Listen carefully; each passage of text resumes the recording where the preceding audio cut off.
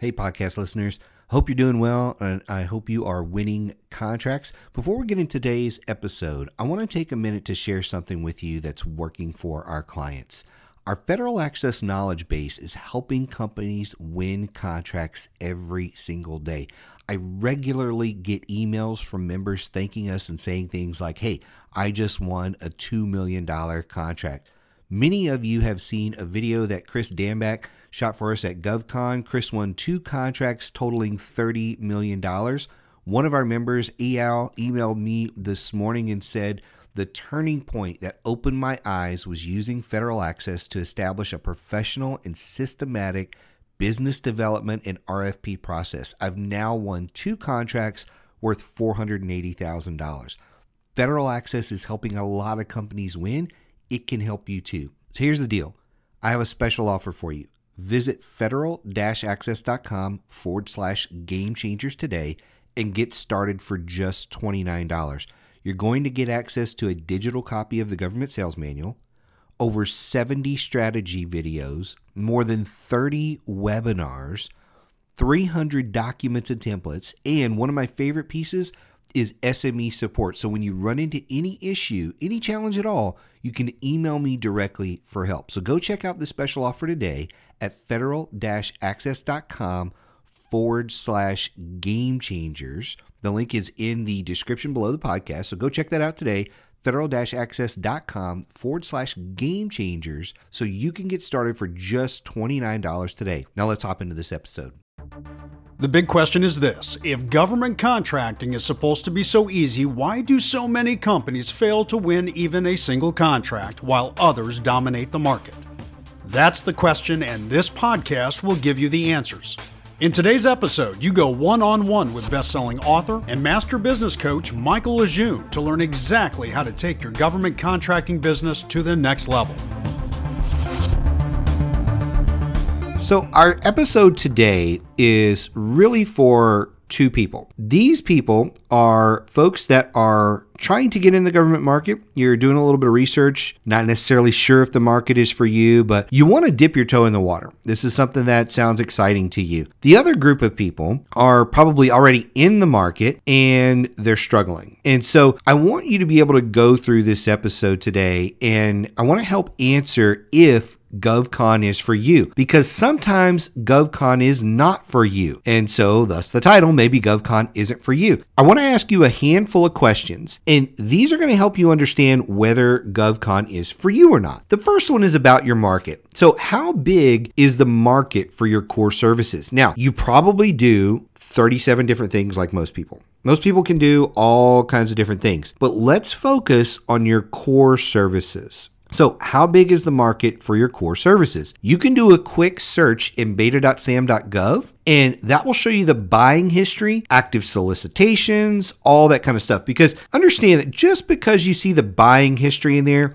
doesn't mean you're going to see active solicitations moving forward. The government is changing what they buy from who, those kind of things. We just saw the government shut down certain types of manufacturers. So even if they have bought that in the past, maybe they're not doing it moving forward, or maybe they're going with a different vendor, manufacturer, whatever it may be. And so you need to be able to understand, are there some active solicitations for this? Again, it's a quick search in beta.sam.gov. That'll show you the buying history. If you don't know how to do that, reach out. We'll tell you how to do that, and you can figure that out. So how big is the market? So when you're thinking about this, you need to look at it from the perspective of, regardless of the size of the market, do I feel like if I even got 1% of it, is it worth for me jumping in this market? And so if you look at it and you see, well, it's $1 billion industry, 9 times out of 10, probably 10 times out of 10, it's worth you getting in the market. But if you do the research, and I have done this before, I've done the research and I've shown a client where I'm like, yeah, I know someone told you there was a big market for this, but over the last 10 years, I can only find $150,000 worth of sales in this particular product. I don't think this market's for you.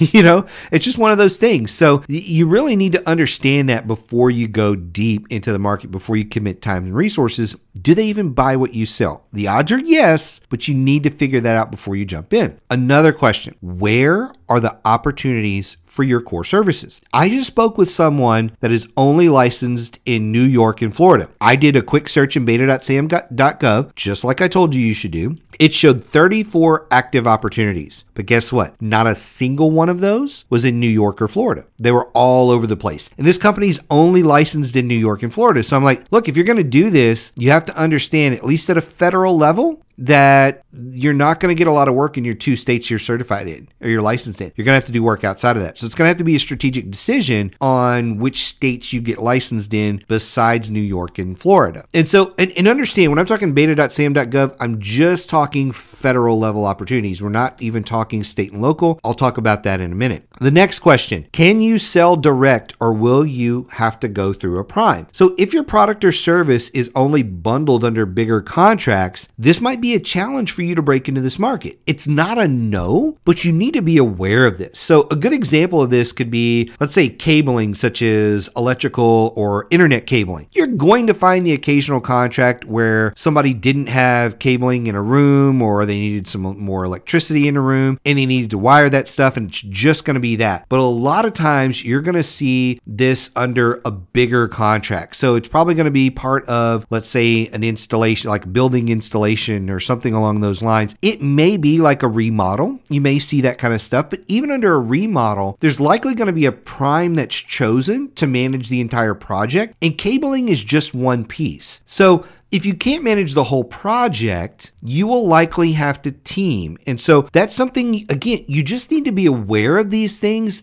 Almost none of these are a no, but they are things you have to understand going in the market, because they all determine how you approach the market. Are you approaching to prime, or are you approaching to sub? Are you okay with approaching to sub? When most people get into the market, we recommend that you have probably 60 to as much as 80% of your pipeline should be teaming opportunities where you're the sub. That should be most of the opportunities you have when you get in the market, but that doesn't work for everybody. So again, you need to be thinking through this and understand, can you even sell direct, or is it almost 9 times out of 10 you're going to have to go through the prime to get on a big contract? So the next question, are your products and services best for state, local, or Fed contracts? They could be good for all 3. They could be focused more at one of those other levels at the state or local level and not the Fed level. So there are different challenges with each market. To me, the politics are very, very different between those 3 markets. I personally love the federal market because it doesn't require as many boots on the ground like state and local markets do. And to me, the state and local markets just have way more politics. Now, I know what you're saying. There's senators and congressmen, people, there's all those kind of things involved at the federal level. They do get into the state level, not so much the local level. But at the local level, you can have some real nonsense that prevents you from getting a contract. You could have something where they don't let in, out-of-state people or whatever it may be. Or, there's, somebody just loves the fact that, this person, Sue, makes the best peach pie in the county, and her husband has the air conditioning and cooling company. And so they'll do whatever it is to help them because she makes the best peach pie. That sounds completely stupid, but when you get at local level, you can have some really interesting politics going on. Even things where people don't want certain projects to happen or this or that. There's all kinds of politics, and if you don't have the boots on the ground, it makes it hard. Now, again, it's not impossible, but it requires boots on the ground, getting to know those politics and understanding the complexities of all that kind of stuff to really understand. For example, I'm in a state right now where, in fact, let me drill down to the municipality. Our county government is at a loss. And in fact, 4 of the board members on our county have actually been indicted by the state's attorney. Now, that creates a lot of problems. And if you aren't at a local level, which my wife is actually very involved in local politics, she's not a politician, but she's involved in a lot of that stuff. If she wasn't involved, I wouldn't know about half the stuff I know that's going on in local politics. It's just because I live here, but it's only because my wife is involved in that stuff that I even know this stuff is going on. So I know a lot of the behind the scenes stuff. The average person's not going to know that because they're not embedded. They don't know the people on the board. My wife literally knows everyone on the boards, on the subcommittees, all that kind of stuff. She's very good friends with him. So she knows a lot of this stuff. If you don't have that kind of person on your team and It's really the state and local level that your products need to get sold at. It's going to make it challenging for you to do that. Again, you're not even going to understand why you can't win because you don't understand the politics. So that's why, to me, the state and local level is much more difficult in situations than the federal level, because you can really be located anywhere in the federal level. I have been located all over this country, and my clients are located all over this country, and we have sold all over the world, actually, to the federal government. It's just not hard. I've been in the remote space since early 2000s, and it's worked. So it hasn't relied on all those politics. So that's why I really love the federal market. If you haven't understood that from my little 2-minute soapbox right there. So next question is, do you have the finances and or infrastructure to support a contract if you win? So if you won today, what would happen to your company if you won a contract? Would you go under because you couldn't actually fund the project? Would you have to extend yourself into debt and other different things? If you don't have those things in place, it can make it very hard for you to win. When you are getting into government contracting, you not only need experts on your team like in the legal space, you need a government contracts banker. We talked to the folks over at Live Oak Bank. I love them. They're really good at this. They understand how that works. I always say, don't take our word for it. Reach out, do your due diligence. There's probably others. That's just one that I know. Reach out, talk to those people, make sure they understand the financing pieces of how to onboard a project, because your average bank doesn't understand how a government contract works and how the funding and all that type of stuff works, and it's much more difficult. So you want to bring in a specialist to be able to even fund a contract. Another thing is, can you even do the work? Could you staff it? Do you have a plan in place to scale up? So if you're a 10-person shop, so today your company is 10 people including you, and you want a contract and it required 135 people, could you do it? Now, again, this isn't a no. Okay, we shouldn't chase this type of work, but do you have a teaming partner in place? Now, I guarantee you, if you want a contract and you've got that many people you need to staff, it may take us a week or two. We're going to find somebody who wants a piece of that. We can't, we could do that. But if you don't know that's a challenge going into it, if you don't understand it, you could kind of self-implode there.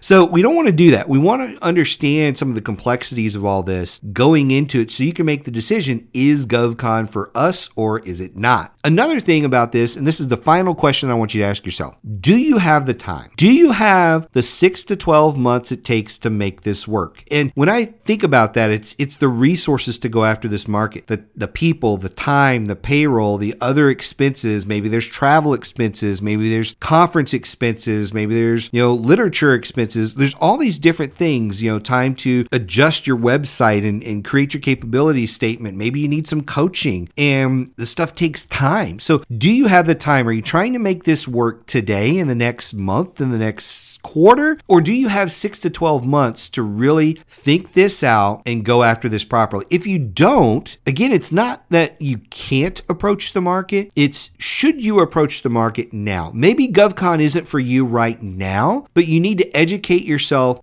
put some cash in the bank, some reserves, build some systems, put some things in place, and then go after the market. So you could even hire a coach. You could hire a coach to start training you on, hey, we want to go after this market. We're not ready yet. What are the things we need to put in place to make this work? So I just want you to be thinking through these things, because again, it doesn't mean you can't go after this market. It just means maybe right now is not the time for you. Even if you've already dipped your toe in the water and you're like, man, I wasn't really even thinking of most of these things. In fact, I've run across a lot of these problems, or we've been beating our head against the wall, and we don't know why we've been beating our head against the wall, but now some of this makes sense. And if that's where you are, maybe you need to stop, pull back a little bit, and think, okay, let's get some guidance, let's get some help, and let's figure this out. Even if you don't reach out to someone professionally to help you, maybe you can just sit down even with these simple questions and go, okay, I think this is one of the challenges we're having. This is a challenge we're having. Pull back and take a look at the market, answer those questions. If you have questions about that stuff that I put out there, shoot a message out to me. I'd love to, go back and forth with you. But think about these questions, think about your strategy and what's broken, and then put that on the calendar. Look at it from the perspective of, okay, look, we're going to take the next 3 months, 6 months, whatever it is, year to address these challenges. And then in year X, 2021, 22, whatever it is, then we're going to re-engage this market. But we're going to have these milestones accomplished before we re-engage the market. So I hope this episode was really helpful for you today. If you have questions, comments, about the episode. I'd love to hear from you, and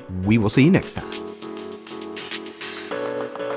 Thanks for listening to Game Changers for Government Contractors. For a full list of episodes and other resources, be sure and check us out on the web at www.rsmfederal.com/gamechangers.